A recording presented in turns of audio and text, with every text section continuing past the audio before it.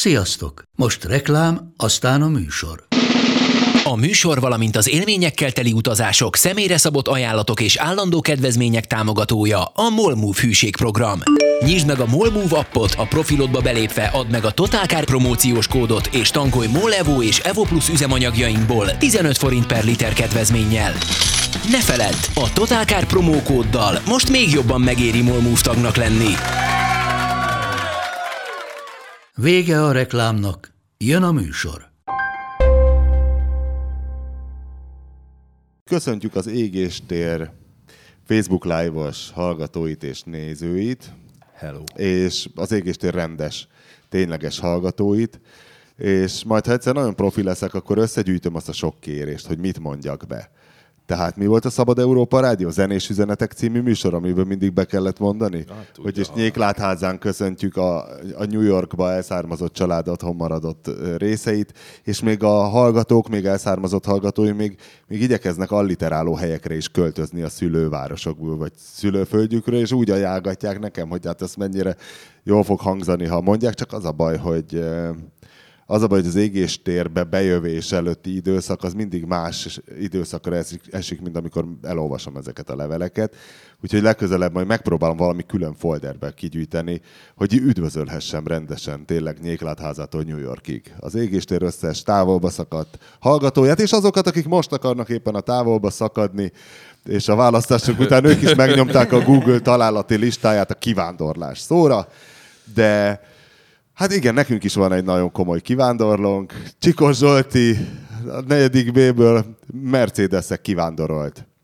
Németországba egy egész ország szorított. Természetesen az ország azért is szorított, hogy legyen egyszer végre Égéstér, de hát részemről valamennyire igazoltam volt távol, hiszen egyszer Szibériában voltam, egyszer nem beszéltük meg a Csikossal, hogy itt lesz, és ezért otthon írt cikket, amikor itt összegyűltünk, hogy legyen Égéstér.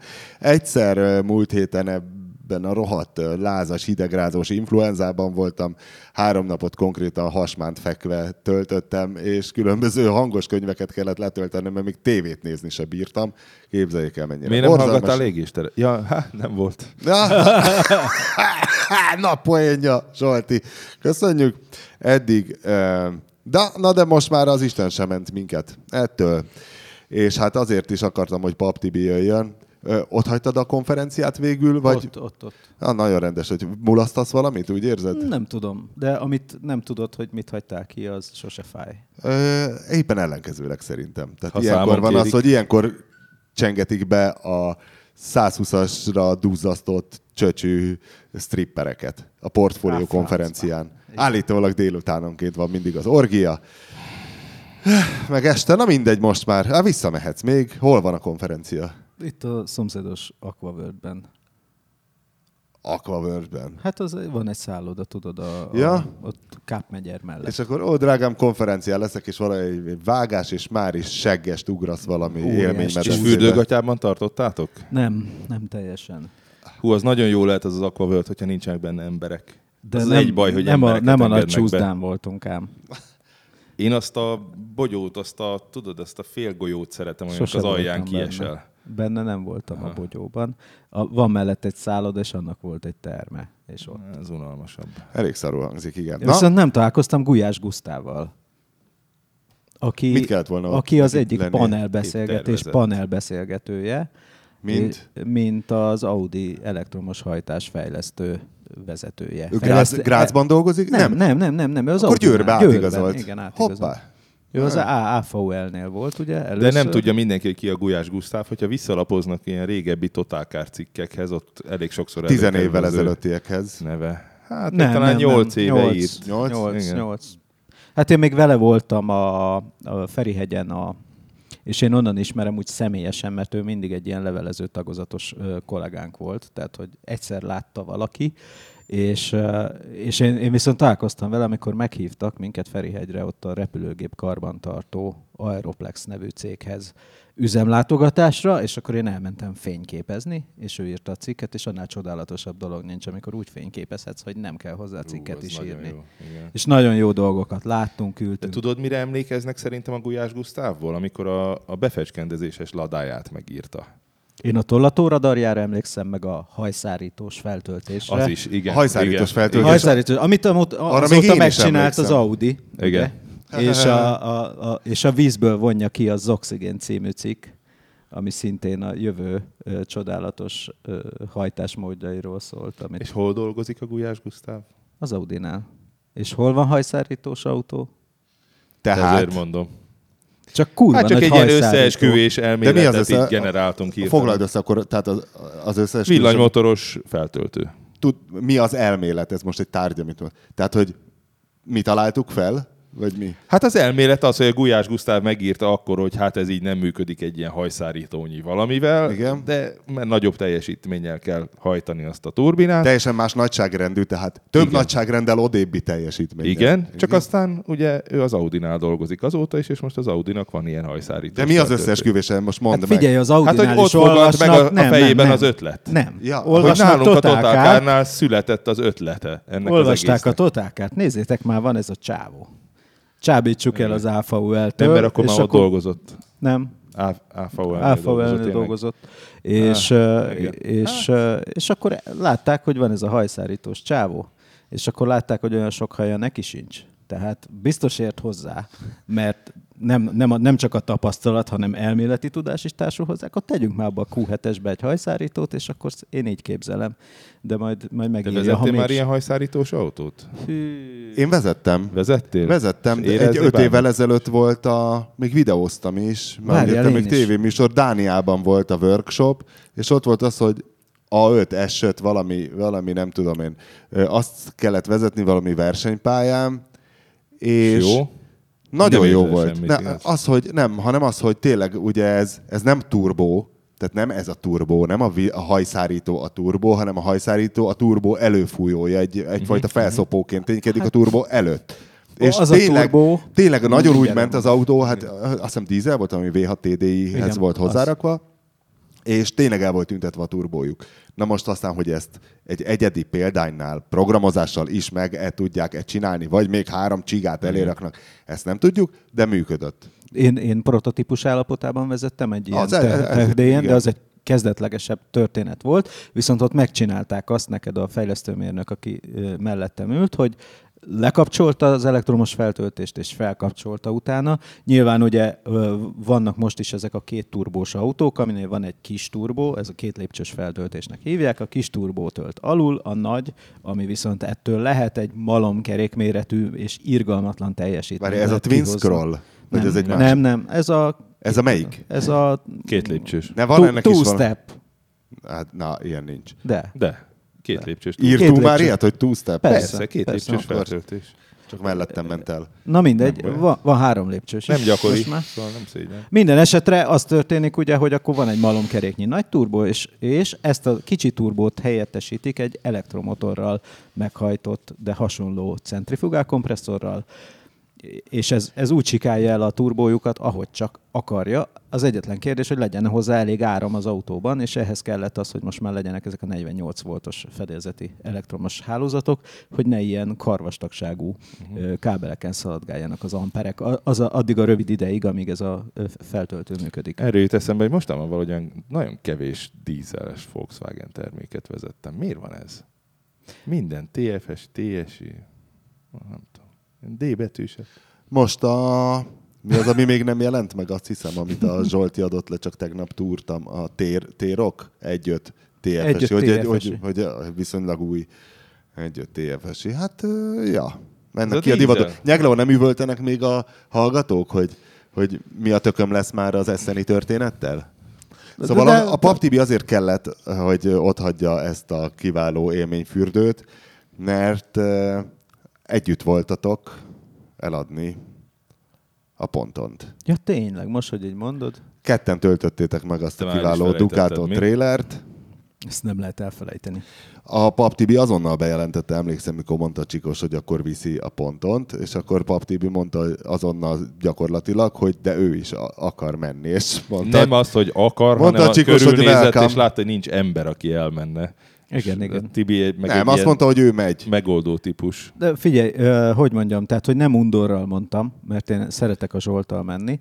A múltkor is elmentem vele a Saxon Classicra, alig 12 éve volt, és azt a momentumot leszámítva, hogy egyszer egy olyan szállásunk volt, ahol egy darab francia ágyban kellett aludnunk kettőnknek, és két ember közül ugye mindig az horkol, aki előbb alszik el, és én aludtam el előbb, mert a jó német sör, és akkor arra ébredtem, hogy fuldoklom, mert a csikos befogta az orromat, mert szerintem ez az egyetlen módja a horkolás száműzésének. Én ezzel vitába szálltam már a francia ágyban, de... Mert milyen más módja van? Finoman meglögdössük a az vállát. már volt addigra. Nem volt. De volt.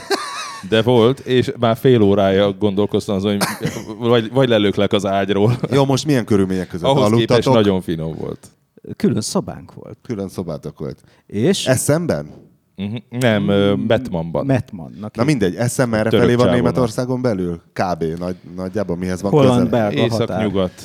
Ja, ez akkor a halálfasz. Hány Tehát, hogy kilométer? tele volt franciával. 1210. Ja, akkor ez nem egy ilyen kényelmes Müncheni 800. Ugye München 800? nem. 760 München, igen. De az 800. Picivel több. Egy Sokkal seggel, messzebb. egy seggel toltátok Aha. le az utat? Az hány óra volt? Hát odafelé nem volt olyan szörnyű, hazafelé rosszabb volt, mert arra Berlinbe ki kellett térni, és még le kellett pakolnom az autót, és egyedül hazavezetni azon a rohadt Prága-Brno autópályán, amihez képest az M1-esünk egy márványtömb. És ott mindig eltévedünk, mert a múltkor honnan Borzalom. jöttünk? Tannisztesztről jöttünk? Most nem tévedtem el, csak a pokolba Csak nem kívántam tudtál, az hogy hol egészet vagy. Nem már. tudtál. Ja, benzinkutat nem találtál. Benzinkút. Nem, matricát akartam Matricát, igen. Mert ugye ott akkor keresztül kell jönni már Csehországon, hogyha fölé keveredsz, és ugyanezen a Berlin vonalon jössz vissza Dániából, amikor a Tannisztesztről jöttünk. Ne tapossuk túl szélesre. Mi ez ez egy vásár, ez az Esseni?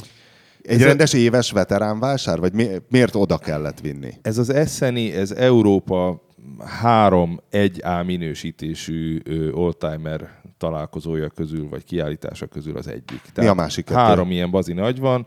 Bewley az egyik még, a másik meg Franciaországban a Retromobil, Párizsban. Wow. És miért ez a legközelebbi hozzánk? Hát meg ugye német autót Németországban jó vinni. Logikus. A franciáknál sokkal kevesebbet ér egy Mercedes. Az angoloknál meg még kevesebbet. De ez komoly? Ez komoly, persze. Persze, onnan venni szokás. Tehát kevesebbért lehet ott eladni. Igen, hát hogyha figyeled az árakat, ezeknek mindenki behatárolta áraik, meg mindent tudni, hogy hol érdemes venni. Steierpukhot sem az osztrákoknál veszem, mert ott a legdrágább. Hanem mondjuk Csádban. Finnországban. Vagy Svédországban veszel, ugye ponton. Hát igen, Viszont de az is ott sokkal olcsóbb volt különben. Tehát Németországban az autó 2000 euróval többbe került volna És akkor. szerinted Porsche-t is drága lett volna venni? Mert igen. ott, hogy úgy mondjam, ott elég jó volt az alkupozíció. Igen, de a Porsche, figyelj, a Porsche-nek annyira homogén az ára, az egy annyira világszerte egyformán keresett autó, és egyformán divatos, hogy ott olyan nagy ingások nincsenek. Meg az elég drága ahhoz, hogy valaki Hongkongból megrendelje a világ túlsó feléről az autót. Mert már kifizetődik az, hogy szállítja. Igen, tudjuk, mert amikor én voltam 5 éve Tajvanon, amikor a TYC gyárban megnéztem, hogy sorjázzák le a futószalag végén a utángyártott hátsó lámpákat, és akkor írtam is egy posztot erről a Porsche tuning műhelyről, és ők is mondták, hogy az a gond, hogy a Japánba exportált 911-eseket vásárolják már vissza a németek, vagy valami Így ilyen van. kavar van, és hogy Tajvanon is, hogy is van, hogy ők Japánba járnak, 911-esért, már nem emlékszem, Igen, csak igen, mert tudod, hogy amikor a japán gazdaság nagyon szárnyalt a 80-as évek végén, a japánok akkor kaptak rá a veteránokra, és iszonyú sok pénzük volt, oda szívták Európa veteránjait. Aztán kidurrant a Luffy. a veterán Luffy. Nem a veterán Luffy, hanem az ingatlan Luffy Igen. durrant ki. A veterán Luffy az rá 1 évre durrant ki különben. Volt egy japán csávó, aki 75%-ot bukott egy Ferrari GT-on. És az akkor ilyen milliárd forintokban mérhető összeg volt. És tökön szúrta magát És egy főtengelyel? magát egy főtengelyel, az biztos. Na mindegy, és azok az autók, azok most így szivárognak vissza Japánból. Mert Japánban azért még mindig nem annyira erős a gazdaság. Na mindegy. Lebegnek. Idefelé a stúdió felé útban Csikós Zsolti a disclaimereket sorolta nekem, hogy miről ne beszéljünk. Miről ne beszéljünk? Nem mondd el, mert akkor, ha már a téma megvan, akkor már Ez most egy rossz felütés volt, azért mondta, hogy ne beszéljünk, hogy így te tudjál róla, hogy ne Hogy beszéljünk. nem mondhatunk összegeket, ezeket elkerüljük messziről. Igen, azt kértem, mert kurvára utálom, hogy mindenki a zsebemben turkál. Igen. Frász kapok tőle. És mi volt még? Mi az, amiről nem beszélhetünk? Hát ha elmondod, hogy miről nem beszéltünk, akkor elmondtad, hogy miről nem beszélünk. Tehát akkor már a puszta említés is gáz, ha azt megmondom. Igen, hogy mi az, azért amit itt kértem, hogy lehetőleg ezt... Akkor Pap Tibit kérdezem, hogy végül is volt-e a számodra váratlan fordulat az úton? Hát Ducato. milyen értelemben? Amikor felgyulladt az olajlámpa a Ducatóban, az egy kicsit váratlan volt, mert akkor ilyen nagyon ráérőbe mentünk. Ugye az volt a történet lényege, hogy én nem tudtam ott maradni a Zsolttal, mert utána én mentem a Range Rover útra, amikor ő még haza sem ért. Ezért az volt a deal, hogy akkor én kimegyek vele, segítek végig, ameddig ott tudok lenni, aztán hazajövök. Vasárnap jöttem haza, vagy mi? Péntek reggel. Pénteken jövök haza, igen, és akkor az Angéla intézett nekem kellemes vonatjegyet, meg kellemes repülőjegyet, és nagyon ráérősbe mentünk a vasútállomásra, és akkor felgyulladt az olajlámpa. A 4000 kilométert futott bejáratos Ducatóval ráadásul. Igen, és akkor ott megálltunk, akkor a Zsolt elkezdett olajnívót ellenőrizgetni, én meg közben elkezdtem túrni, hogy milyen olaj kell ebbe az autóba, akkor ott kiderült, nem az olajnyomás lámpa gyulladt hanem ki, az olaj szint. Az összetett műszeren egy piktogram, egy ilyen kis kannával, hogy valami baj van az olajjal, és akkor elő kellett túrnunk ugye a használat. Piros vagy sárga? Az csak sárga, mert az egy ilyen narancsos. Ez egy ilyen narancsszínű kijelző. Ilyen check engine színű? Nem, az egész Mert a pixeles check engine kijelző a olyan, ez mint a Herkules monitor olyan. Ja, egy szint tud, aztán igen, csókolom. igen. Dot Matrix. Ilyen Bond Matrixos Bond kijelző. Matrix, igen. És kijött ez a piktogram. Azt is, és hogy bírjátok húzni az időt, már mindenki arra lenne kíváncsi, hogy adtátok el, és még mindig a Ducato Dot Matrix. Ez volt az érdekes, más nem történt. Az De autót figyelj, kivittük, eladtuk, elment. Tehát elmondom, a Csikós az ugye járt ilyen vásáron, meg nem. Ez a vásár, ez úgy néz ki, hogy képzelj el egy ilyen, először azt mondtam volna, hogy egy ilyen genfi autószalon méretű történetet, de aztán a végéhez inkább a frankfurtira közelített a dolog, mert amikor eljöttem... Hány autó van kb? Hát 1250 kiállító van, és van, amelyik 10-20 autót hoz ki.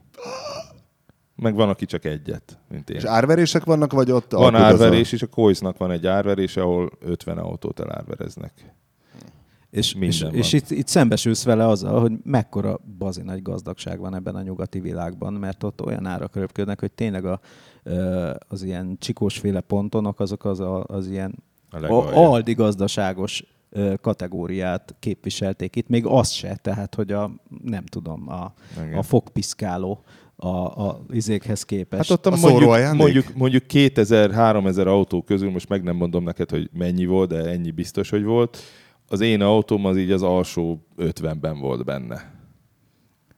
És nem az van, hogy ki vannak téve, aztán senki nem veszi meg őket, hanem így szaporodnak a Verkauft feliratok, meg Verkocht, meg nézé, mert ugye mindenhonnan jönnek Hollandiából, meg Svédországból, és így tűnnek el az autók, és veszik meg őket. És vannak az udvaron is. És vannak az udvaron is. És azok is rohadt drágák. És amikor a vonaton ültem, akkor Csikós felhívott, hogy elérted, mondom el, azt mondja, baj van, Tibi, egyébként, mert felfedeztem, hogy eddig mi még a felét se láttuk. Vagy hát a vásárnak, hívjuk inkább vásárnak, nem kiállítás, és hogy neki ezt most egyedül kell átnéznie. Elképesztő. Borzalom. Elképesztő. Tehát, hogy ez olyan sokkoló mennyiség, hogy egy Frankfurtot elképzelhetsz, mert jártál te is Frankfurtban, nem? Na mindegy, akkor akármilyen autószalon jártál. Vagy várjál? De azt hiszem jártam, egy rémálom volt. Szóval igen, na ez a rémálom, ez annyiban azóta más. lapítok, mikor arról van, hogy el kéne menni egy autókiállításra. Ugye? Na, de itt az a különbség, hogy nincs hely az autók között. Tehát egy Frankfurton úgy van, hogy kiraksz egy autót, és van körülötte tér. Itt meg az autók úgy állnak, mint egy parkolóba, csak így mész, és akkor ki van ráírva, hogy 780 000 euró, meg ilyen számok vannak ráírva, vagy az, hogy megbeszélés tárgyát képezi ez mi a németül ez? Anfrage. Ja, valami ilyesmi. Vagy hogy majd megbeszéljük, hogy mennyire adjuk oda az S600 Pullmant, ami mit tudom én, Herbert von Karajáné volt, vagy nem tudom kié, és abból volt mondjuk csak így 3, hogyha az ember ilyen voltak celeb autók? Hát ott volt Niki Lauda 190-es Mercie, valamilyen AMG. Volt egy pár, de most így fel nem sorolom meg. Valamelyik király, valamelyik Hussein királynak a 280-as Cabrio Mercie is ott volt, az a Kojszárverésen. Volt egy pár baromi érdekesség, de figyelj, így esik ki a fejből. Tehát olyan, mint mikor egy teli vödörbe így öntöd bele a vizet, és akkor így megkérdezed, hogy te az elején beöntöttél egy kis szörpöt, az hol van? Hát nem tudom, már vízíze van az egésznek. Melletted milyen autók voltak a ponton mellett? Mellettem egyik oldalon egy Pagoda Merci volt, szerintem nem volt igazán szépen megcsinálva, egy bácsi árulta, aki Magyarországon született. Kérdeztem, hogy hogyan, mondja, hogy hát 41-ben itt voltunk, csak aztán jöttek az oroszok, apukámmal visszaköltöztünk. A másik bácsi az meg egy münsteri sebész volt, ő meg egy Porsche 911 Cabriót árult. A Cabrio nem olyan nagyon értékes Porsche különben, tehát ezt elég olcsón meg lehet venni. Ő 49-ért tette ki, de én úgy kikerestem neki katalógusból, hogy ez sok lesz azért az autóért, mert már küszöb egy kicsit rohadt meg egyebek. Így szokott barátkozni Csikós. Tehát, hogy a kofa kimegy a piacra, nézd a te almád, nézd, itt van a katalógusban. Figyelj, én megmondtam neki, hogy szerintem 42-43 ezret ér az autója, igen? És egy 40 ezeres ajánlatot odavittem neki a legvégén én. Oda rendeltem egy embert, igen. És? Megvette? Úgy néz ki, hogy ez meg is vette. Hát remélem aztán. És ők miért adták el? Miért árulták? Hát a Magyarországon született bácsi, aki különben valami katona volt régen, tiszt, ő azért, mert ilyen autókat csinálgat szabad idejében, és eladogatja őket, mikor elkészül hobbiból, hogy használja, meg egyebek. És mindent aztán ő csinál a gépészettől a coachworkig. És kicsit úgy is néz ki, szóval olyan szép volt, meg szép is volt, meg nem is. A másiknak meg volt 30 éve ez az autója, aztán rákos lett, akkor sokáig lábadozott, most nincs pénze annyira, ezért idősödik, nem kell neki Porsche. Hát ilyen szomorú dolgok is voltak, de volt egy csomó vidám, tehát a másik oldalról átjött a Dán Mercedes restaurátor bácsi, vele egy órát dumálgattam, mindenféléről mutogatott képeket, neki zúz az üzlet, de mondta, hogy annyira zúz az üzlet, hogy nem tud elég autót venni, mert viszik el tőle, és belefullad abba, hogy a vevők így dőlnek, hogy még Mercedes. Szörnyű. Dánok veszik? Hát ő egy dán, csak ugye neki közel van Essen, és ide jött kiállítani. Na jó, csak hogy tudjuk, hogy a dánoknál mennyire üldözött műfaj az autós kultúra. Ja igen, ezt meg se kérdeztem tőle, hogy mit csinál olyankor, mikor ide eladja. Biztos visszakap egy csomó adót. Igen. Hát igen, mert ott 100, most is 145% azt hiszem a regisztrációs adó. Igen, még a szekerekre bevezetett. Hajókra. Hajókra? Nem, szekerekre volt az. Mindegy, de valami még a vikingek is azzal jártak már.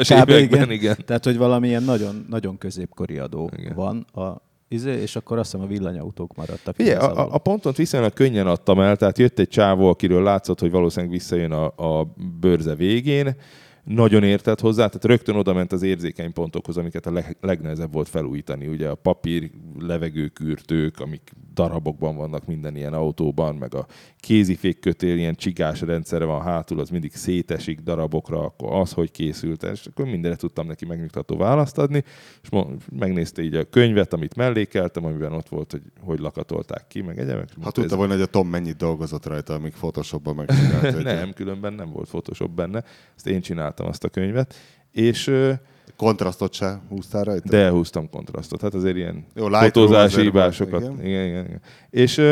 És mondta, hogy ez egy nagyon jó pont, hogy nagyon drágán adom. Majd visszajött a bőrze legvégén, amikor már el volt adva az autó, csak ugye nem vihettem ki a csarnokból, mert nem boríthattam föl a rendet, és mondta, hogy eladtam. Láthatom, pénzzel jött vissza. Mondta, hogy persze, most már napokkal ezelőtt. Hát nagyon olcsón adtam, mondta.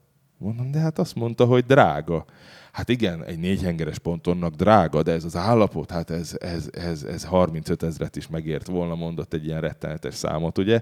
Mondtam, hogy ne haragudjon, most vagy olcsó, vagy drága, de megvehette volna, és akkor most az öné lenne olcsón. És akkor röhögtünk egyet, aztán ennyivel elintéztük a dolgot. Ez a méreg, nem a cián. Én elszarom. Úgy örülök, Tibi, te láttad, amikor jött a vevő? Képzeld el, én láttam a vevőt, egy ember volt, aki ilyen, így láttam, hogy nagyon nézegetnek, meg mindent, csak akkor éppen én menésben voltam, és akkor ott hagytam. Aztán utána, amikor visszamentem, akkor már nem láttam.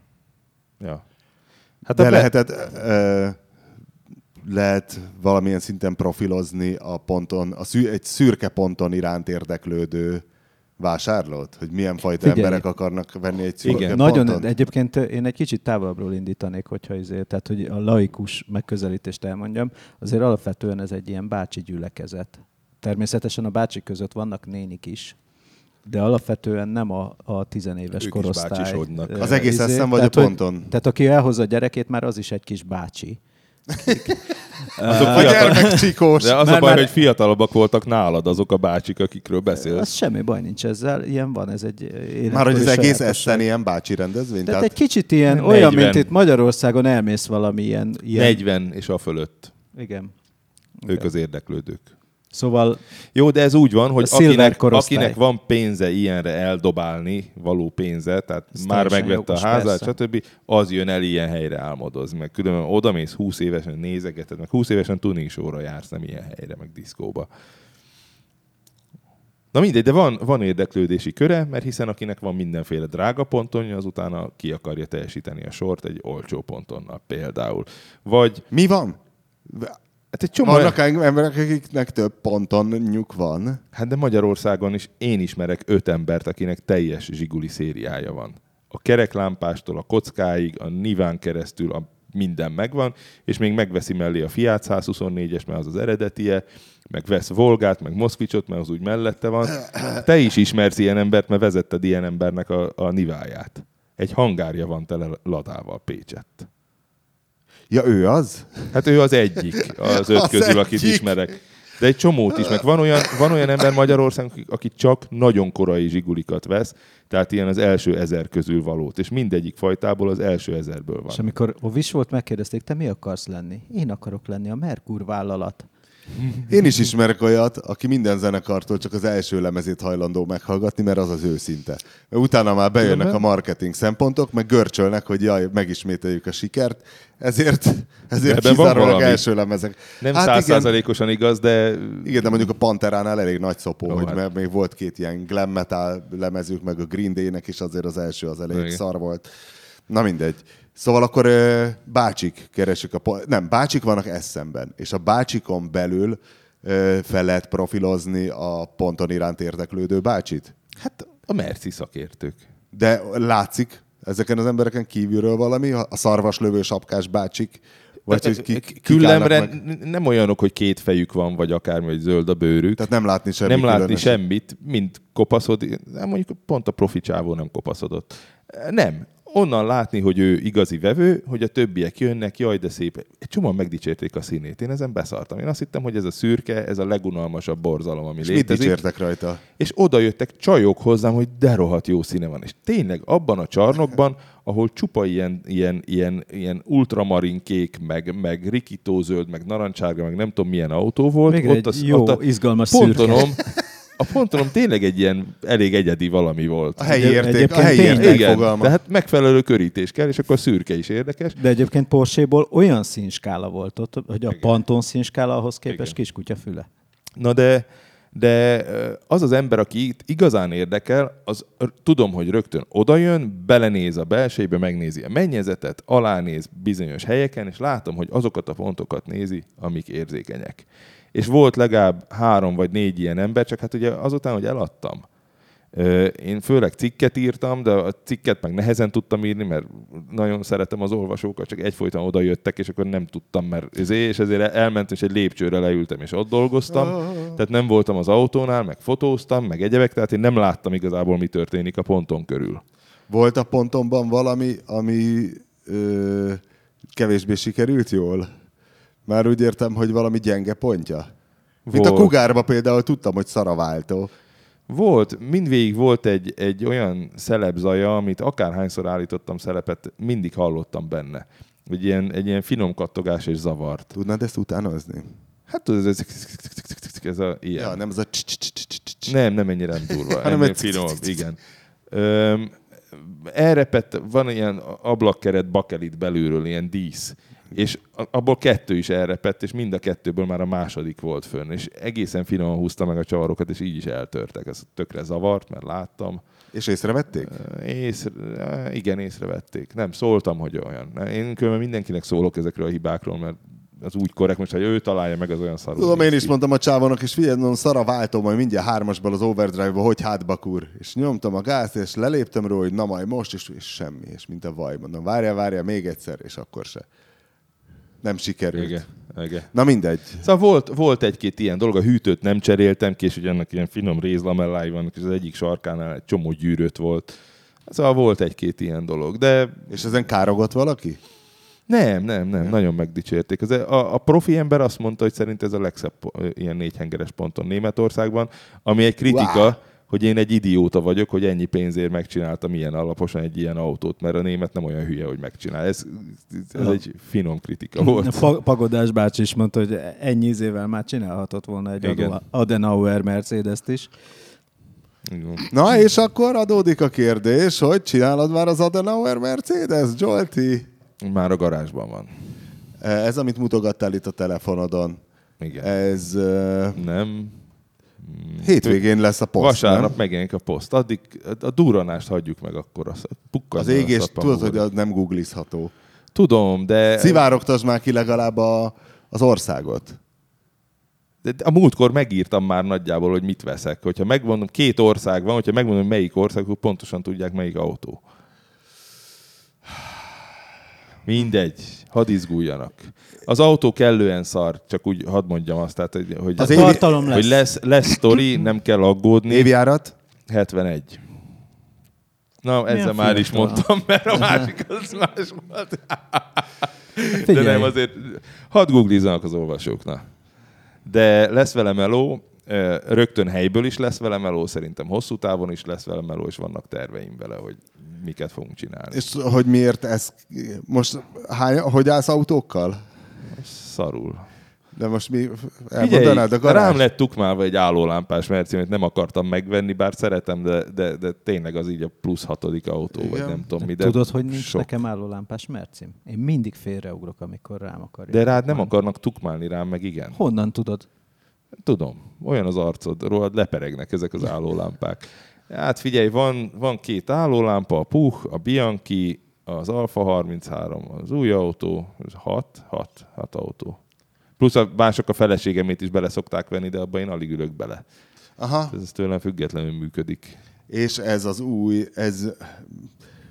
ha így körülírnád, hogy milyen tulajdonsága is hogy kell. Hogy látszik az arcod, hogy viszket, hogy így mondanád meg így. Dehogy is. Milyen tulajdonsága? Az, amit nélkülöztél, és most már nem nélkülözöl. Az összes. A szépség, igen. Igen. A sportosság. Tudjátok, mit láttam tegnap? Toyotás Józsinál voltam a tehénnel olajcserén, és a fiának, akinek most nem tudom, hogy akkor vajon Toyotás Marcia a neve, 81-es Celica. Az megvan, hogy annak milyen a lámpája? Ilyen domború hátuljon, elől 4 kocka lámpája. De bukólámpa? Nem, a bukólámpás. Bukólámpás. A bukólámpás, amilyen Ferdén nézi tudom. az eget. És amikor beindítod, akkor lesz. Ja. Az későbbi. Hát a Science Celica? Ő mondta. Hát előtte ilyen normálisan jött ki a lámpája, és hátul... Így Ferdén áll a lámpa, tehát ilyen slant nose, ugye, ez a klasszik. És a lámpa is így felfelé, hát nem világít, ha felkapcsolod, akkor így függőlegesbe áll. És valami faceliftje volt, ami után állítólag normálisan állt a lámpa. És valami nagyon tetűláda. Azt mondták, hogy ez a hacsival egyidős, de ilyen hogy nagyobb és szögletes. Olyan, mint a Sirocco. Mindjárt mondom. Olyan, mint a kortárs Sirocco. Nem Grönholm, várjál, kivezet. Milyen nagyon régi svéd rallist mondjál, az volt Blomqvist, az volt világbajnok vele. Biztos. Lépcsős hátú, vagy? Nem, ez fastback. Ez fastback. Olyan, mint egy Sirocco. A Blomqvist egy lépcsőssel volt, de ebből volt mind a 2 fajta. Na mindegy, és kérdeztem, hogy mondom a hacsihoz, ez akkor az, és mondta, hogy nem, tök más. Ja, mondom, mert igazából nem Volkswagen. Nyilván a Volkswagen lett volna, akkor ugyanaz lett volna, és mondta, hogy hát igen, hogy nagyon tetű az autó. Tetű? Igen, azt mondta, hogy nagyon lassú, egy lassú jármű. Akkor kismotoros, amilyen van, nem? Egy 6-os, azt hiszem. Ja, szóval nem egy turbója van, egy ilyen... Nem. Hát az lassú. Nagyon ritka autó. Különben én megértem, hogy izgalmas. De azt mondta, hogy nincs ára. Tehát, hogy, de persze. Hogy olcsó, és nem is megy föl, tehát, hogy mint a hacsiknak megy föl az áruk, mint az állat, és hogy ennek nem. Tudod, ennek nem is méltán. Figyelj, tudod, minek megy föl a legjobban az ára jelen pillanatban, amit így láttam? Vettem új katalógust, a 2018-as katalógust. Akkor mondd meg a trendet. Volt olyan autóm. Adj befektetési tanácsot. Kocka Panda, régi. az aszimmetrikus hűtőmaszkos Panda 45, ami nekem volt, a 82-es Panda 347%-ot megy föl az ára 6 évente. De az hogy lehet? Hát úgy, hogy... A sportos kupéknek szokott. Úgy, hogy 100 euró, egy mélyről kezdte, 400 igen, így euró. van, 500 euróról kezdte, és most tart valahol 6000-nél. 2... De a 6000 az a gyári, az a Novicento showroom shine. Így van. Hát olyan nem létezhet ilyen Olyan nem autóból. létezhet. És mind elporlat, az összes elporlat, van 10 darab még a földön. Oké, de ez és a Szelika, várjál, ebből a és arra Szelikában van is 20, hétszentség, 20 hogy... rajongó. És akkor az a 20 rajongó összevész, érted? És pumpálják fel az árat. Ez Oké, egy csak nagyon kis én azért közösség, amit csodálkoztam, el hogy kell ez a képzelni. Szelika, ez tök szép. Aha. Jól néz ki az autó, nem csak ez a konkrét példány. Csak hogy azt mondom, hogy én is, mikor az amerikai autós katalógusokat néztem, mindig az volt, hogy voltak kurva jó kinéző 60-as évekbeli kombik, meg mindenféle szedánok, és azoknak ilyen tizedáruk volt a kupéhoz képest. És hogy tudjuk a törvényt valahogy Igen. mindig a kupéknak Kupé, van a nagy igen. ára, és hogy ennek semmi lószar. Pedig porrá rohadt az összes. Mondta a Marci, hogy ez is olyan, hogy de hát mondom, ez tök jó, és mondja, hogy nem, olyan, mint a tehén, amelyiknek most talán néztek, és csak el kell kezdeni lakatolni a nyáron. Én egyet tudok a szelikákról, én az ennél 2-vel régebbi szelikát ismerem, annak az árát nézegettem, aminek ilyen vigyori lökhárítója, 4 kerek lámpája, és ott az alapautó az ilyen 1006-os, nyomórudas, egy ilyen nyenyergő szar, egy ilyen vonszoló béna okádék, de szép autó. Nem megy föl az ára igazán. És volt belőle egy 2 vezértengelyes 2 literes, és annak, mint a rakéta úgy megy föl. Tehát kifejezetten az egyik fajtája, az nagyon megy föl, a többi áll. Pedig a többiből sincs több. Tehát azok Nincs meg több, már igen. elrohadtak. Ez az, Muti? amit a szívő mutat. Na ez mi az évjárat? Igen, erre Mire gondoltam. kerestél? Harmadik generáció, valaki beírta. Igen, ez a 3. generáció. De hátsó kerekes. Hátsó Persze, kerek. még Azt mondom, bőven. hogy kérdeztem, hogy is ez a hacsi, és mondta, hogy De nem. ebből volt erős, ebből már volt turbós. Igen, de ez nem az. És ez az. Valami ez a... 60 ló, vagy valami ilyesmi. Igen. És akkor ez lehet a facelift, amikor már lecsukja kék szemét. Igen, de ez is jól néz ki. Igazából járnék ilyennel, csak tényleg ismervén a japán autók rohadási hajlamát, hát a tehénen most lesz egy kipufogó rendszer. Ez. Ebbe belepusztulna, a szemed előtt porladna az autó. Hát kb. A MX-5-ösöm is a szemem előtt porlat, úgyhogy garázsban állt. A te MX-5-ösöd rohadt. Hát a küszöb. De ez akkor egy tök új autó volt, 10 éves volt? Vagy Az, igen, és az volt az, mikor Mazda mester így nézegette, hogy miért rohad ilyen levelesen, utána volt a festés, és akkor volt az, hogy megemelte, hozta a fúrót, kifúrta a küszöböt, mind a kettőből kifolyt másfél liter ilyen sáros lé, és utána megállt a rohadás, főleg amikor ugye lefestették, ez ilyen komplet fényezés lett. De simán elrohadt volna nélkül az autó. Hát, tudod, hogy az Antinak van egy ilyen autója, egy NB, Tudom. és az is elég súlyosan meg volt rohadva. Érdekes, hogy a japánok olyan miből csinálják, hogy miért kell, hogy a mechanika örök életű legyen, és miért kell, hogy a kaszni. Tehát a kettőt legalább hoznák egy ilyen átlag szintre. Az NB-nél van valami olyan trükk, hogy nem volt elég erős a hoztartó, és ráhegesztettek még egyet, tehát ott dupla lemez van, és a kettő közé megy be a löty, és az rohad meg. Az NB-ről ezt tudom, ezt olvastam most. De ez NA is ennyire rohadt. Hát miért ne rohadt volna? Hát minden japán... Van japán autó, ami nem rohad? Azért azóta van. Van. Azóta van, de azelőtt viszont fejfej mellett rohadtak Hát az olaszokkal és a franciákkal. Tehát, A Bálna Corolla azt hiszem nem rohadt például. Na várjál, térjünk vissza a merci eladásra. És Na. akkor megjött a vevő, mondtad az árat, és erre mit mondott? Hát látta az árat, oda volt írva, ő mondott Igen? egy pofátlant. Mondtam, hogy ennyire a taknyomon államon ki van szólva se. Igen? Túl És sok Bayer Zsoltit olvastál akkor. Igen, és mondtam neki egy 2500-al följebbi árat, mondta, hogy azt nem, akkor emelte 1000-rel a tétet, mondtam, ide figyeljen, itt tárgyalunk 4 vadonatúj gumin, 1000 euró értékben, ezt vele adom, és akkor mondott egy olyan árat, amit a szalon végén esetleg elfogadtam, és mondtam, hogy akkor jöjjön vissza vasárnap este, hogyha akkor hozza a pénzt, ennyire elviheti, ha még meg lesz. És akkor még ilyen 500 eurónként meg minden, és közben arra gondoltam, hogy lehet, hogy ez az egyetlen vevőm, aki lesz. Tehát be voltam szarva rendesen, de egyszerűen arra gondoltam, hogy 8 évet szoptam ezzel az autóval. Mennyibe került a kiállítói? 540 euró körül fizettem. Annyira az nem A vészes. helyért. Akkor mondjuk mondhatjuk, hogy egy 1000 euró az egész út, mindenestül. Hát így, hogy a Tibi is jött, meg azért normálisan laktunk, így végig is többet költöttünk, de ki lehet hozni 1000 euróból talán. De az a baj, hogy trélert bérelni elég drága, mert ugye 6 nap az egész, és a 20 000 forint alatt nem kapsz ilyen trélert, és akkor hozzáadod még az üzemanyagját, stb. Ez azért nagyon megdobja az árat. Igen.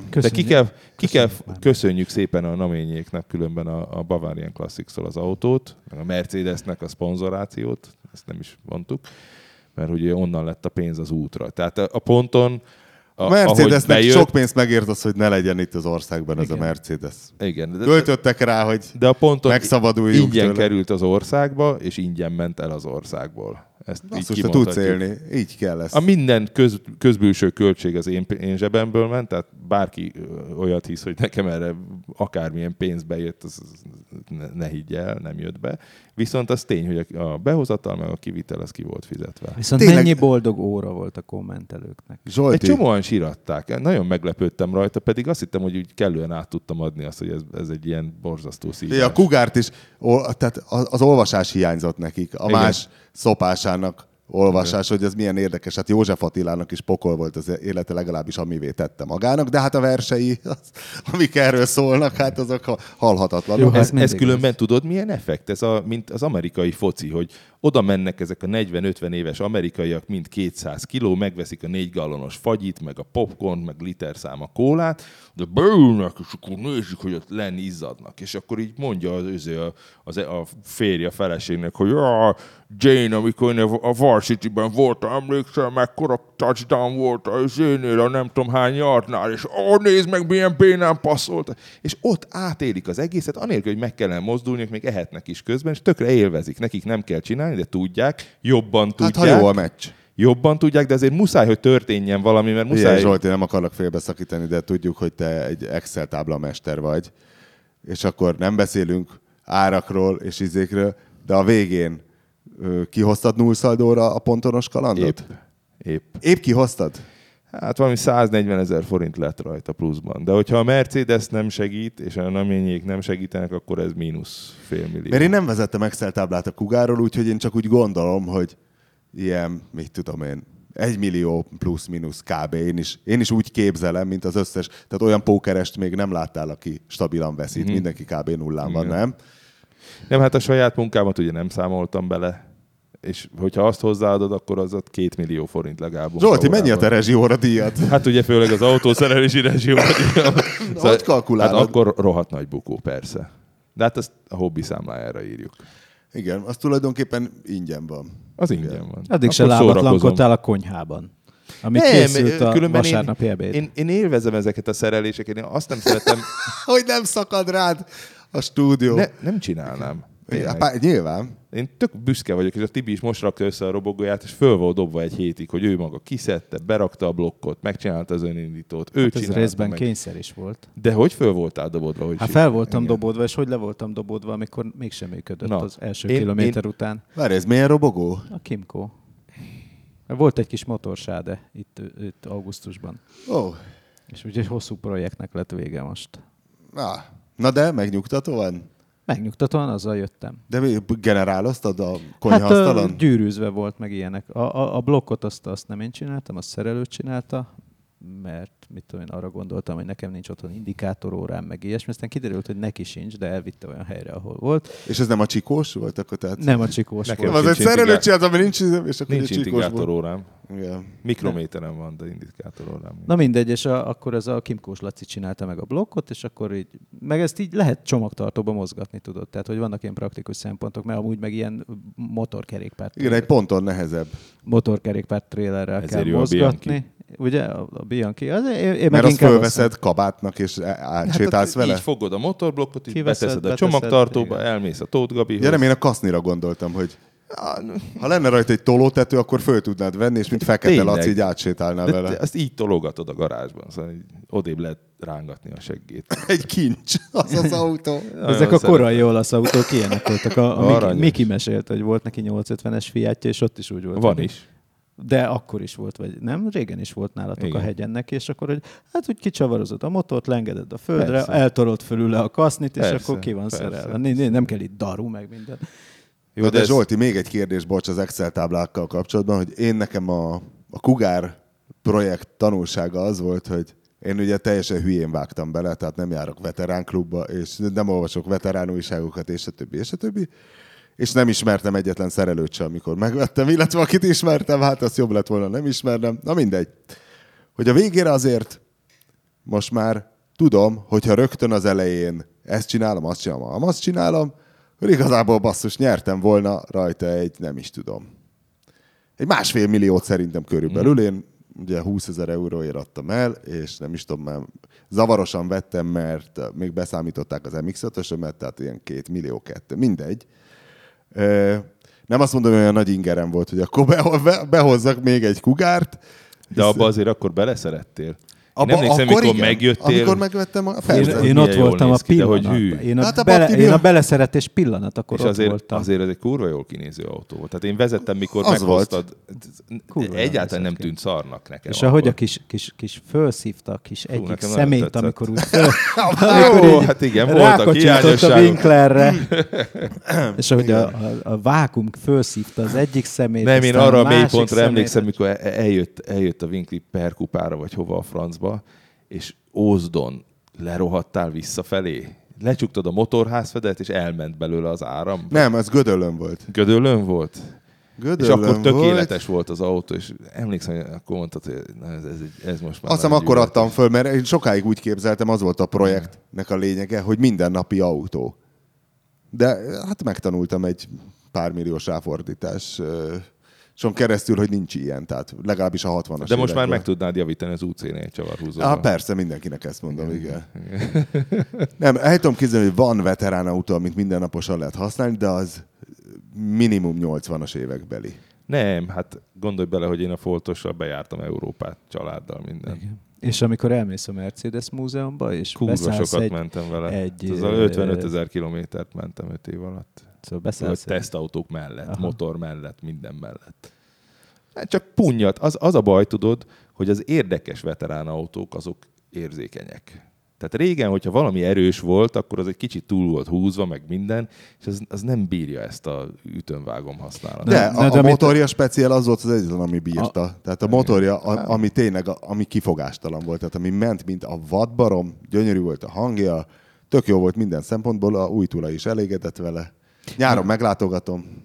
Na szóval, amit el akartam mondani, hogy elmész a Merci Múzeumban, és ott ki van állítva ugye a Patentwagennek egy utánépítése, de ez nem azt jelenti, hogy az most ilyen titán szelepekkel megépített bele. Csoda és amikor így körbevezetik az embereket. Egy ilyen modern építés. Hát utánépítés. Tehát, pontosan ugyanolyan, mint a régi pont ugyanolyan, mint a régi. És akkor az a műsorszám, hogy aki, hogy mondják, idegenvezető jellegű ember, az egy ember, egy férfi volt, aki velünk volt, és akkor szépen kifűzte a nadrágból az övét. Ott ugye van egy ilyen nagy, ilyen asztalméretű öntött lentkerék, és azon van egy felöntés, ott kell berántani. Oda szépen ráhúzigált, vagy hát így ráteszi, mint egy fűnyírót, ahogy berántasz, csak itt az övet ráteszi erre a henger alakú felületre, megrántja, és akkor pöfög. És tökre ki volt akadva, mert amikor minket vitt körbe, akkor csak a harmadik rántásra indult be a motor, és úgy ki volt akadva az ember, látszott, hogy lilult a feje. Hogy ez a szar, ez elsőre beszokott indulni, hogy van az, hogy és már második rántásnál már akkor már ideges A másik volt. idegenvezető túlszivatta. Igen. Rosszul elkurta az előgyújtást. Hát különben ezek az autók azért is döglenek be, meg sose készülnek el. Tehát én azt látom, hogy a veterán autóknak az egyik legnagyobb baja az, hogy ilyen 75-80%-os készültségnél elengedik őket, mert már úgy, ahogy beindul, úgy, ahogy megy, akkor ez már jó, és akkor bosszankodnak. De valamit rendesen megcsinálsz. Ez a nyomorult ponton is az utolsó fél évében tényleg olyan volt, hogy elfordítottad a kulcsot, megnyomtad a gombot, ment, kim voltam vele Németországban, hazajöttem, stb. Tehát én nem is gondoltam arra, hogy... Hány százalékos volt a ponton, mikor eladtad? Jó, 92, mondjuk. Az azért klassz volt már a végére, szóval volt a Cougar futómű, 100, fék, de csak azért, mert tudom, hogy annál jobb nem tud lenni. És így valójában inkább 60-at mondanék, de tudom, hogy folyamatosan a 100-ra lőttünk, de lehetetlen. Na de amikor kijött a gyárból, hány százalékon volt? Nem tudom. Ugye? Nem, szóval én úgy gondolom, hogy ez akkor is egy szarautó lehetett. Csak úgy tud jó, megbízható veterán autó lenni, hogyha valaki maga basztatja, utána olvas, utána gondol, megveszi bele azt a spéci izét, ami kell, és egyszer csak összeáll, és akkor használható. Nagyon sok embert ismerek, aki így használ ilyen autókat, de előtte mindig van egy ilyen 5 évnyi gondolkodás, próbálkozás, stb., mire eléri azt az érettségi fokot, hogy megy. De ez itt az ember is része a És rendszernek, hogy muszáj tudod a belefolyni. Tehát rigójáit. nincs olyan, hogy odaadod az autót, és akkor valaki csinál neked egyet. Ilyen Németországban lehet, hogy van 20 millió euróért, de Magyarországon nincs. Tehát az rossz lesz. Azt muszáj vele együtt élni, és egyszer csak összeáll. De nem az van, hogy tudni kell a rigójáit is, tehát hogy fogjam meg a sluszkulcsot, hogy Persze, beinduljon meg. persze. Hogy... Mindent nem tudsz kicserélni egy autó. Minden egyes Egyet tudok elképzelni, ami, hogy szerintem ilyen mindennapos veterán autónak, amit a tapasztalataim szerintek a bogár. Igen. Tehát ha most valaki mindenáron veteránozni akar, én lebeszélném mindenről, ha nagyon muszáj, akkor talán a bogár. Állólámpás dízel. És azzal járnak a legtöbben mind a mai napig. Az állólámpás dízellel. Kurva sokan használják. Németországban iszonyú sok van. Csak az iszonyú unalmas. Nem megy. Büdös, zajos, szenvedsz vele. Semmi flair nincs benne. De tudod tartani a forgalom ritmusát. Nagyon nehezen. Tehát folyamatosan üveghangon járatot. Ez az 50 lóerő, vagy mennyi? 55. 55 elnézést. Az 10% különbség. 1300 kg, 1400 kg majdnem. Borzalom. Semmit se tudsz mondani, ami ilyen. Na szóval Zsolti, visszatérve az Excel táblára. Nem érzed, hogy most, ha még egyszer belefognám, már annyi tudomány halmozódott föl ponton felújításról, hogy most már igazából nyereségesen tudnál üzemeltetni egy ponton felújítót? Nem, mert ahogy készült az autó, fogytak el az alkatrészek, és ez egy hazugság, amikor azt mondják, hogy a Mercedeshez minden van. Nincs. Sokkal inkább van az angol autókhoz, sokkal inkább van az amerikai autókhoz, sokkal inkább van az olasz autókhoz. Vízlehúzót nem tudom, hol lehet kapni most pontonhoz. Én az utolsó adagot vettem az meg. még vízlehúzó. Az ablak mellett, a filces izé. Papírkürtök nincsenek, kézifékkőtélcsiga nincs. Megvettem az utolsó adag Mále túlméretes dugattyút a motorban, nincs. Most küzd az egyik klubtársam azzal, hogy egy 108-as Mercedes. De az, hogy csak szar kínai van, vagy nincs semmi? Nincs. Törököt szoktak után, meg Magyarországon is van valami üzem, a Gál, vagy melyik, ahol után öntik, de ez nem lesz pont olyan, nem olyan súlyú lesz, nem olyan anyagból van, nem ezért. Nagyon sok minden elfogyott az alatt, amíg én csináltam. Tudom, hogy a fecskefarkú Mercivel az a probléma, hogy nagyon sokáig jártak ki a fecskeklubosok, a német fecskeklubosok behozni az alkatrészeket, és az utolsó 30 sárvédőt vették most meg, ami volt valaha a földön, és nincs több. Kész, elfogyott, eltették a raktárba, és elkezdték megcsinálni a porrárohat lemezeket. Itthon csinálja az egyik haverom őket, mert most már nem adják el az újakat. Az a vész tarték, és nincs utánnyomott. És ami utánnyomott, és véletlenül van, az ilyen padlólemezek, meg egyebek, azon annyit kell tákolni, hogy beférjen, meg egyáltalán valahogy kinézen, hogy inkább egy síklemezből újra kalapálja a lakatos, hogyha jó. Borzasztó alkatrészhiány van. Ez a legnagyobb. Azért is mennek le szerintem most bizonyos veterán autók árai, mert elfogytak hozzájuk az alkatrészek, és megállnak a projektek a közepükön. Ezek a dobozpandához akkor biztos van. Nem, a dobozpanda azért drága, mert azt vagy megveszed egyben, vagy semmi nincs hozzá. És tudod, ilyen hullámos az ajtaja, azt újra nem gyártod. De azért megvolt, hogy azért bedobtuk a sorsjegyet a kiállításon, ahol lehetett nyerni egy pontont. De miért? Az a zöld, a 6 hengeres. Nem azt lehetett, a feketét lehetett nyerni. A zöldet is meg lehetett nyerni, meg a Jensent is meg lehetett nyerni, meg a ezét is. Igen. És miről van szó? Meg lehetett Hát nyerni. volt ilyen jótékonysági tombola. Eszemben? Aha. És egy évig árulják a tombolát, mindenféle rendezvényeken gondolom, és jövő januárban kiderül, hogy Csikó Zsolti a 4P-ből nyer egy pontont, amely a fődíja volt az évinek. És vagy tényleg, Tibi. de én is dobtam be, és nyerhetek Jeepet, vagy Cündap motorkerékpárt, tehát hogy azért van választék. 5 euró volt.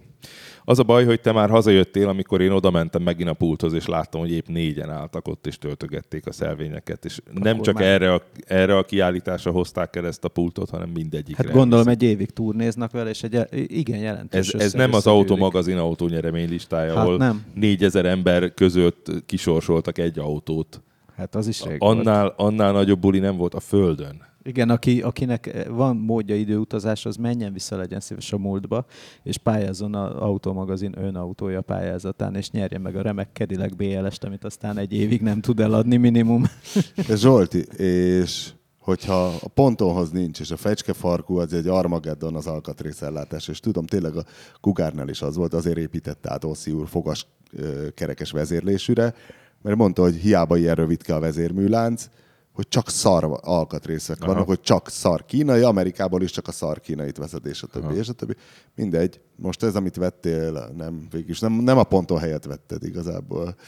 Ez olyan, mint amikor újra nősülök, hogy ez most nem a Gizi kell, Nem, és ez egy más jellegű projekt. Egy más jellegű projekt, Igen. ez az 1971-es piros színű... Azt nem mondtuk. Mit? Most te spoilerezel. Spoilerezek. Ez a 71-es De piros színű... a piros színűt nem mondtuk.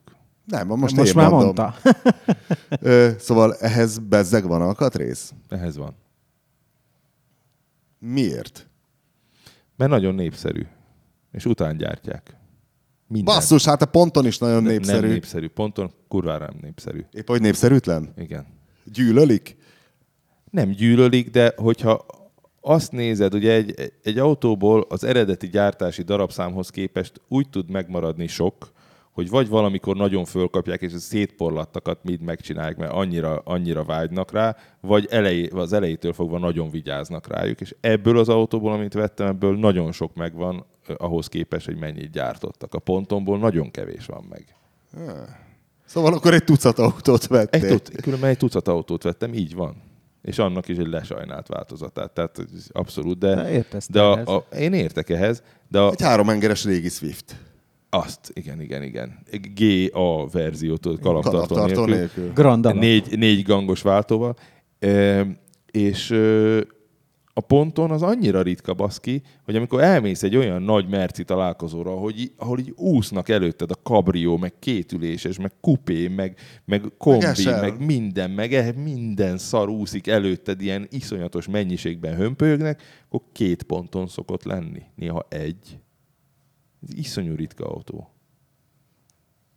Egyébként eszemben is elég ritka volt ahhoz képest, hogy Németországban Igen. voltunk. Tehát, Hát hogy volt összesen 4 124-es darab az mercik egész. is voltak, meg nagyon érdekes dolgok, ahogy... Hát de a 124-es merci, akinek van ilyen kombia, 124-es kombia jól felszerelt, most vigadjon, mert 18.500 euróért láttam ilyen autót. Elképesztő, hogy olyan autók jönnek föl, mint a talajvíz, amiről nem azért, mert ezért csak annyira evidens a számunkra, és közben már jönnek az új generációk emberből is, meg autóból is, és ezek kezdenek beérni ebbe a veterán korba. Hát akkor a 124-es tudtuk, mert ez egy nagyon szép autó, nagyon sokan jónak tartják, én nem szeretem annyira, de látom, hogy egy csomó ember szereti. És az várható volt, abból voltak nagyon érdekes színek, meg felszereltségek, hogy azok kurva drágák lesznek idővel. Ezt már így 10 éve mondogatjuk így március körökben, és most érik be. Na jó, befejezésül és visszatérve a pontonra, emlékszel, hogy amikor így kiderült, hogy el van adva, hogy akkor mit mondtál? Ó, köszönöm, uram, mit tudom én, ó, te rohadt fostalicska, megszabadultam tőle, te köpedelem, gyökér, pénztemető, életem megrontója, te vagy valami hasonlót. Figyelj, én belül egy nagyon pici ember vagyok, tehát én ilyenkor be vagyok szarva. Mindig. Tehát? Én vártam a bosszúját ennek a dögnek, hiszen ez a dög, ez ott baszott ki velem, ahol csak lehetett. Annyiszor, ahányszor csak lehetett. Ez egy annyira gonosz autó volt, hogy ilyet a hátrán. De egy idő után már tagadhatatlan volt a tény, hogy már nem a tiéd. Megkaptad a pénzt, aláírtatok a papírt. Akkor Hát nem, az aláírtam a papírt, ahhoz még át kellett vinnem Berlinbe. Na, és akkor amikor átvitted Berlinbe, Akkor aláírtad még a papírt, el kellett küldenem a papírjait. Haza kellett jönnöm, kivonnom a forgalomból, azért nem írtam meg az áróposztot, mert olyan babonás lettem tőle, hogy ez még valahogy utánam nyúl és megfolyt. Ott fog kigyulladni, ráég az egész berlini remíz, vagy valami 400 veteránautóval együtt, és rám perelik az egész balhét. Tehát én nem tudtam, hogy mi történik. De egy idő után már kivontad a forgalomból. Akkor írtam meg a sztorit, amikor fölhívtam az embert, és megmondta, hogy megkapta a papírt. És akkor leültem, és elkezdtem írni. És akkor azt mondtam, hogy bassz meg, egy toronyház. Egy toronyház. Tehát, hogyha gördült le a szívedről? meg fogják építeni a Kopaszigátnál, tudod, már állnak azok a rudak, az most így egy pillanat alatt ott meg fog jelenni, mert az én vállamra, amit levettek, azt csak oda rá kell tenni. iszonyú megkönnyebb. Pedig annyira gördülékenyen ment minden. Nyegló, Meg is voltam lepődve. online Igen. nézők kérdeztek valamit? Én találtam 2 kérdést, Na. és ez szerintem teljesen Zsoltnak megfelelő kérdés. Szerintetek 20 év múlva mi lesz igazi veteránautó? F-Astra, D530, Az F-Astra. Nissan Micra, Fiat Punto, és akkor következőben valaki más is kérdez, azt mondja, szerintetek jó befektetése egy 1.7-es boxer motoros Alfa 33. Átadnám a szót a szakértőnek. Hát ez állapot függő, hogyha most el lehet tenni egy gyári állapotú autót, az mindig sokat ér. Tehát volt egy 3-as Alfa 33 17 000 euróért kint. Azt hittem, hogy elájulok. Egy alap kotvadék szar. Tényleg a szövetbeelsős utolsó legalja. És az a narancssárga? Egy kék volt, 1100 kilométert futott. Ezek mindig sokat érnek egy idő után, mert lesz valami barom, akinek erre nosztalgiája van. Egy 1.7-es, ami egy erősebb változat, abból eltenni egy eredetit, az már éveken belül nőni fog. De meg kell venni a 2018-as Oldtimer Mark price listét, vagy mi a fene, és abból ki lehet nézni az ártrendeket. Az azért ott nagyjából stimmel Németországban. Ez valami olyan, mint az Eurotax katalógus, csak ez a olyan, veteránra? igen. Nem, tehát ilyen 20%-os szórás van ott az árakhoz Jó, hát képest ez nagyon fölle. egyedi. Tehát ez nem egy De azért úgy nagyjából az ember látja, hogy mik a trendek. Ez az Astra, meg Punto, hát az Astrából a GSI szerintem eléggé hamar el fog indulni. Én nem csodálkoznék, hogyha már most a GSI-knek följebb lenne az ára, mint 3 évvel ezelőtt volt. Tehát az szerintem már elérte a mélypontot. Punto, melyik Punto? Bármelyik. Grande Punto, nem tudom. Grande Punto annyira már így a Fiat döglődésének a korszakában készült. Ez nem egy ilyen... De szép. De szép. Én szeretem minek is hívják ezt? különben. Timeless masterpiece, vagy Igen, nem tudom. tényleg egy szép autó, és csak nem tudom, hogy milyen romantika kapcsolódik majd hozzá. Az 1-es Puntóból biztos, hogy valami lesz. Az 1-es Puntóból egy ilyen turbós, egy ilyen GT, egy 1.4 GT, meg az 1.286 lóerős, ezek szerintem annak már most megy föl az ára. Van remény, csak különleges modellt kell Remény. mindig különleges modellt kell venni. Fiat Coupé, Turbo. Fiat Coupé az már megy föl, azt néztem. Igen? Az elindult, persze. 5 vagy 4 hengeres? Hát a csúcsváltozat. Hát abból csak az 5. Igen. 5 henger turbo. Az már elindult. Az hamarabb elindult, mint az Alfa GT, a másik nagy kedvenced. Aha. Francba. Igen. Hát Alfát Francba. még tudsz venni. Azt meg tudok, igen. Igen. Nem is lenne rossz. Figyelj, komplex első futómű megvan, lerohadási hajlam megvan. Figyelj, nem Igazán lecserélhetem az Audit. Nem minél, hogy megbízhatatlan lesz, mint az Audi. Azért mondom, hogy nyugodtan lecserélhetem imádni az fogod. Audit. Igen. Hát imádom én most is. Rápittyentesz, mindig visszanézel a parkolóban, de szép. Már is megvan a napot, tudod. Az biztos. De van itt a parkolóházban valaki Alfa GT-vel, nekem most az is elég. Hogy megnézem menet közben. Szokott állni egy GT. Igen? Aha. Ja, én nem járok oda, mert én motorral járok, én az első szinten elakadok. Most már én rögtön is. jobbra. Most már, hogy működik a motorom, most már én is. Aha. Bár most én is képeztem magam útszéli autószerelésből. Igen, kijutott neked. De Majd most meg is szar az írod, Audi nem? mégis, vagy mi van? Hát nem szar, csak hát ismét megingott. És, Igazából nem az Audi volt annyira szar, mint kiderült, hanem a karbantartás volt rossz előtte. Tehát ez, Így van. Most elmondhatom, vagy nem? Hát mondhatsz el dolgokat. Tehát az, hogy a vegyesen beletett gyertyák miatt, amik nem ahhoz a motorhoz valók, tönkre mennek a trafók, az egy szerelési hiba. Valaki fogalmatlan beleturkál. Tehát az mindig tönkretesz bármilyen autót. Ahogy a legelső autódoktorunk mondta, az autó nem ilyennek született. Mi tettük ilyenné? Nem szabad rá haragudni. Szerintem az autó még mindig egy sokkal komplikáltabb szerkezet annál, hogy átlag emberek használni tudják rendesen. Ne csodálkozzunk, hogy ez történik. Hát egyébként most ezen a konferencián, ahogy voltam, és így mesélgették ezeket a dolgokat, hogy majd ez tudod, a dolgok internete, tehát hogy minden egy valami lesz az interneten, Igen. ezzel együtt az autót. Hát, is, hogy meg automatikusan a amikor legyártják. hűtőszekrényet bevásárol az interneten. Igen, hát és belegondolsz, hogy ez most ilyen, nem tudom, egy ember ugye 3-4 évre vesz egy autót. Tehát hányszor fogja az kihasználni ezt az adottságát, hogy ott de jól lehet majd menet közben dolgozni benne, meg mit tudom én. Úgy nagyon-nagyon-nagyon nem egy pillanatra így belegondolsz a mélységébe, hogy milyen fejlesztések történnek, aztán valaki Most az megy. önvezetésről beszélünk? Bármiről, tehát most mondom azt, Basszus, ha lehetne venni hogy 20 csak 000-ért az Alibabán önvezető modult, én már most raknám Simán. a tehénbe. Hát ez Ugye? de csodálatos lenne. az biztos, csak Én is vágyom rá. olyan Jó, első az a stabilizátor szilentet azért ki kéne cserélni. Most, hogy voltunk Józsinál, megrendelte. majd annak is lesz IP címe, és akkor meg tudod nézni a neten, hogy áll a stabszilent, és akkor tudod már rendelni az Alibabáról automatikusan. Bele tudsz programozni egy kis plusz folyadéknyomást távolról. Nem, csak így most így... Tudod, mit várok én? Hogy kiderül, amikor már mondjuk 10-15-20 év múlva tényleg standard az önvezetés, de attól mi még mindig osztjuk az észt az autókról, hogy majd fel tudjuk-e fedezni az önvezető BMW-ben azt a klasszikus virtigli bunkóságot. Hogy vajon meg lesz-e? Hiszen programozási kérdés, minden feladatot meg lehet oldani egy kicsit máshogy. Akkor is, hogy nagyon standardizált feladat van. Persze. Hiszen a mai személyautók is annyi standardnek kell megfelelni, és mégis a BMW meg tudja oldani a bugit. Figyelj, Robi, én azt látom, hogy már most is kopik ez az image. Tehát ugye azt tudjuk, hogy a BMW-ből nagyon sokat Ne mondd már. BMW-ből tök sokat adnak el. Én is tahóbb vagyok BMW-ben. És látok, mindenki egy kicsit tahóbb BMW-vel, de ilyen X4-es, látok egy rakás X4-est, amit ilyen tök átlag emberek használnak, fogalmatlanul lassan mennek, tudod, ez a Skodás. Azért nem vettek X6-ost. Ez a Skodás típus, ez a jobbra indexelek, balra megyek, nem tudom, hol vagyok. De legalább indexel, tehát a fejlődés. Azt úgy hagyta.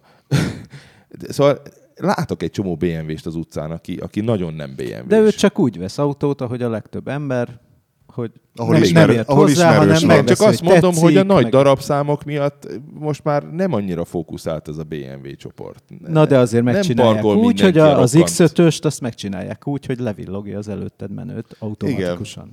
Ó, igen. Tehát, hogyha véletlen elfelejtenél És a kellőképpen agresszívnak lenni, akkor is. A Mikrában lesz a hátsó kamerájában egy ilyen megijedő modul, és ha meglátja az agresszív automatán vezető X5-öst, akkor majd így elkezd kacsázni, és kicsit lemegy a Lesz a rádósába. gyárak között egy ilyen titkos megegyezés, hogy én legyártom ezeket a gyáva kis autókat, és akkor te gyárthatsz ehhez bátor nagy autókat. Agresszív, nem ahhoz És az a- agresszív nagy De autó. akkor, amikor már mindenkinek agresszív nagy autója lesz, mert olyan jó lét lesz, akkor ezek csak úgy be lesznek szórva, ezek a kicsik a forgalom, hogy legyen, tudod, ilyen sikerélmény. Egy vezető nem lesz bennük, nem mennek sehova, csak így közlekednek majd. Zsákmányállat modulok? Így. De megvan az a reklám, amit a Peugeot 607-es, amikor kijött, hogy Nem, valójában, figyelj, nem, mert valójában nem azt akarja az X5-ös, nem terrorizálni akarja a Mikrát. Egyszerűen útban van az a rohadt Mikra, mert csak tötymörög.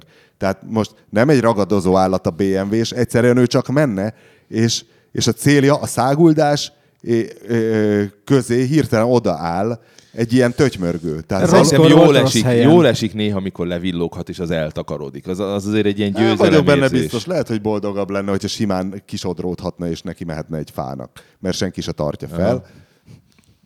Én úgy érzem, én, mint alkalmi BMW-s. Még ez egy nagyon távoli jövő, hogy ez megvalósuljon. de azért hadd mondjam el a ragadozó autót. A 607-es Peugeotnak volt egy olyan reklámja, hogy ment a városban, és a többi kis autó, tudod, így bújtak el, mint az egerek, hogy jön a macska.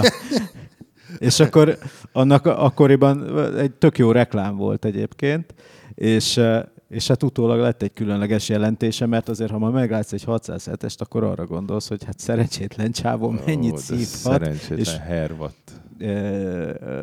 Tehát, hogy nem mindenkinek tegnap- jön be ez a ragadozós image. Tegnap, ahogy jöttem vissza a reptérről a taxival, kívülről előzött egy ilyen 2.10-es Mercit. Tudjátok, ez a legrosszabb Mercedes széria, amelyik rohadt is, meg Pápaszemes, csúnya is vagy volt, a melyik? pápaszemes eleje. De valami rohadt nagy motor volt benne, fekete, és ott V8-as hangon bugyborékolt, és rohadtul tolta a csáv, és szarrá volt rohadva az egész autó. És így eszembe jutott a kamaszkorunk, amikor volt egy-két haverom, aki ilyen bátor volt, aki nem a dízel Mercit vette meg, hanem a nagy benzinest. És így néha megnyomta, és mindegyik eladta fél éven belül az autót, de az adta fél év alatt, és iszonyú veszteséggel, az adta fél év alatt annyi élményt szerzett, én meg mindig ültem a punya dízelben, ami keveset evett, meg úgy eljutott mindenhova, meg nem tudom, nem Nálunk volt is benne ugyanez semmi, volt, csak biciklivel. semmi dicsőség. Szegényebb környéken És, nőttél és fel. arra gondolom, hogy itt ül ez a csávó ebben a nem tudom 420-as Merciben, itt gurguláztatja a V8-as motorját, mindjárt kiesik az alján, és van annyi pénze, hogy ekkora gázfröccsöket adjon, hogy hozza ki gazdaságilag. Megfigyelt. Az úgy, hogy halasztott fizetés van, tudod, azt a Igen, 2 az gázfröccsöt, az 3 hét De múlva azért fizetett. megfigyeled azért, én például jó irányba haladok. Kezdtem Trabanttal, aztán 1000-es Micra, aztán 1.6-os Avensis. Most már turbós Audin van. Nem? Sőt, Kimcode. De most azt hagyjuk. Ja. A motorokat most ez nem igazolja az elméletet, és Figyelj. tehát hanyagoljuk el. Én nagyon orrolok Titkoljuk. rád. Nagyon orrolok rád különben egy ideje, Tussoljuk. Tibi, mert amikor úgy volt, hogy elviszel egy rulettkereket, és nem vitted el. 2-szer volt úgy, hogy elvihetted volna a Mekkorát rulettkereket. szophatott volna azzal a 206-os Fosnavigával. Nem öregem. 206-os, tudod, mit Sose akart vettem venni a volna Tibi? meg. Na? V12-es BMW-t, 750-est. És úgy vártam, hogy megvegye, hogy egyszer ülhessek egy ilyenben, amikor le van fingva. Annyira érdekelt volna, és mindig kihátráltál. Szerintem ülhetsz, hát vannak eladók, és elmész, nézegeted, próbakör. Az nem olyan. Jobb, ha szop is vele a Tibi. és Nem jobb, hogyha a rölkedsz. Tibi-ében ülök, azt szívesen vezetem. Tehát Aha. az más. Hát mindegy, szapok én így is. Bár most... Az úrhatnám polgár megveszi az Audit, tudja mindenki, anyukánk tudja, hogy nem lesz ennek jó vége a luxus autóvásárlás. De bennem volt, és Hajni is azt mondta, hogy van egy ilyen rossz előérzetem. És mondtam, hogy ugyan már most mit izélsz? És azzal folytogattatok, megérdemeljük. Azért az ember most, ha végig dolgozza ki az ember egy fél életet, hadd legyen már egy Audi-ja. De Ez viaskodik azzal, hogy nem lesz ennek jó vége a luxus autónak. Most tényleg nem csak múltkor így hazamentem, és elmeséltem a Katinak ezt az egész sztorit, hogy lerohadtatok Kecskeméten, és így mondta, hogy de hát az én 190-esemben most fordult át 400 000-re az óra, 29 éves. Eszünkbe se jut, hogy az valaha bárhol, bármi miatt lerohad. Nekem sem eltört jutott a eszembe, féltengely, csak az lerohad. tény volt. Na, De az, hogy ez így ilyen gyújtás, motor, nem tudom. hát figyelj, ehhez, hogyha nem nyúltak volna, hozzá jobb lenne. Különben a belepiszkatúra a probléma. Hát figyelj, mindig. az első trélerezés, amikor ugye kicsit ideges voltam, azután volt, hogy a Hajni mondta, hogy neki van ilyen rossz előérzet, és mondta, hagyjad már, hát most minek féljünk. Hajnikám, attól, mikor volt neked jó előérzeted utoljára Igen, és autóval? akkor- A Hajni egy laza csaj különben, nem egy ilyen aggódós. Nem. Persze, de én jó is. előérzeted sosincs, olyan nem létezik, csak igen, rossz előérzeted. jó nincs, de rossz nem volt. Tehát, hogy a Baleno az úgy volt, hogy figyelj, van Nekem egy ilyen volt. autó, Igen, ez az olyan, Avensis is nem olyan, hogy igaz. abból baj nem lehet. Nem igaz, Vinkli, nekem volt jó előérzetem. Múlt Na. héten, szombaton, vasárnap is még délelőtt egész jó előérzetem volt. Igen. mivel kapcsolatban? Köszönjük. A titokkal kapcsolatban? Nem. Ha nem? Neked is volt. Nekünk pestieknek legalábbis itt volt így a levegőben egy ilyen jó előérzetünk. Ja, még mindig ez a még liberális mindig keserve. picsogás.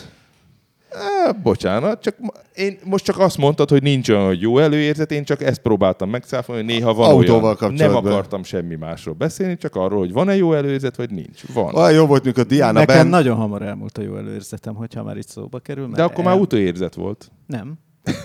Nem. Előérzet volt, és amikor láttam, hogy mi van, akkor láttam, hogy mert lényegében egy ilyen, hát hogy mondjam ezt finoman, mert mi is leszünk öregek, meg nem szobatiszták, meg tolókocsisok, meg minden, csak úgy láttad, hogy feltűnően magas arányú az ilyen típusú részvétel. A lumpen nyugdíjas? Hát nem lumpen nyugdíjas, hanem a aki, Brexit nyugdíjas? aki, A Brexit A nyugdíjas. fasiszta nyugdíjas? akit már úgy kell betolni. Ukrajnából. Például, de nem tudom, hogy honnan, csak mondom, hogy... De nem baj, Bánsip van a nyakában, onnan Nekem ismered utána meg. azóta lett egy jó utóérzetem, és annak most nagyon örülök. És majd vasárnap olvassátok el tényleg, mert én most Jó. nagyon boldog vagyok igazából. Tényleg? Hát akkor ezen pozitív kurvára. gondolatok jegyében zárjuk az 1 hónap utáni első égésteret.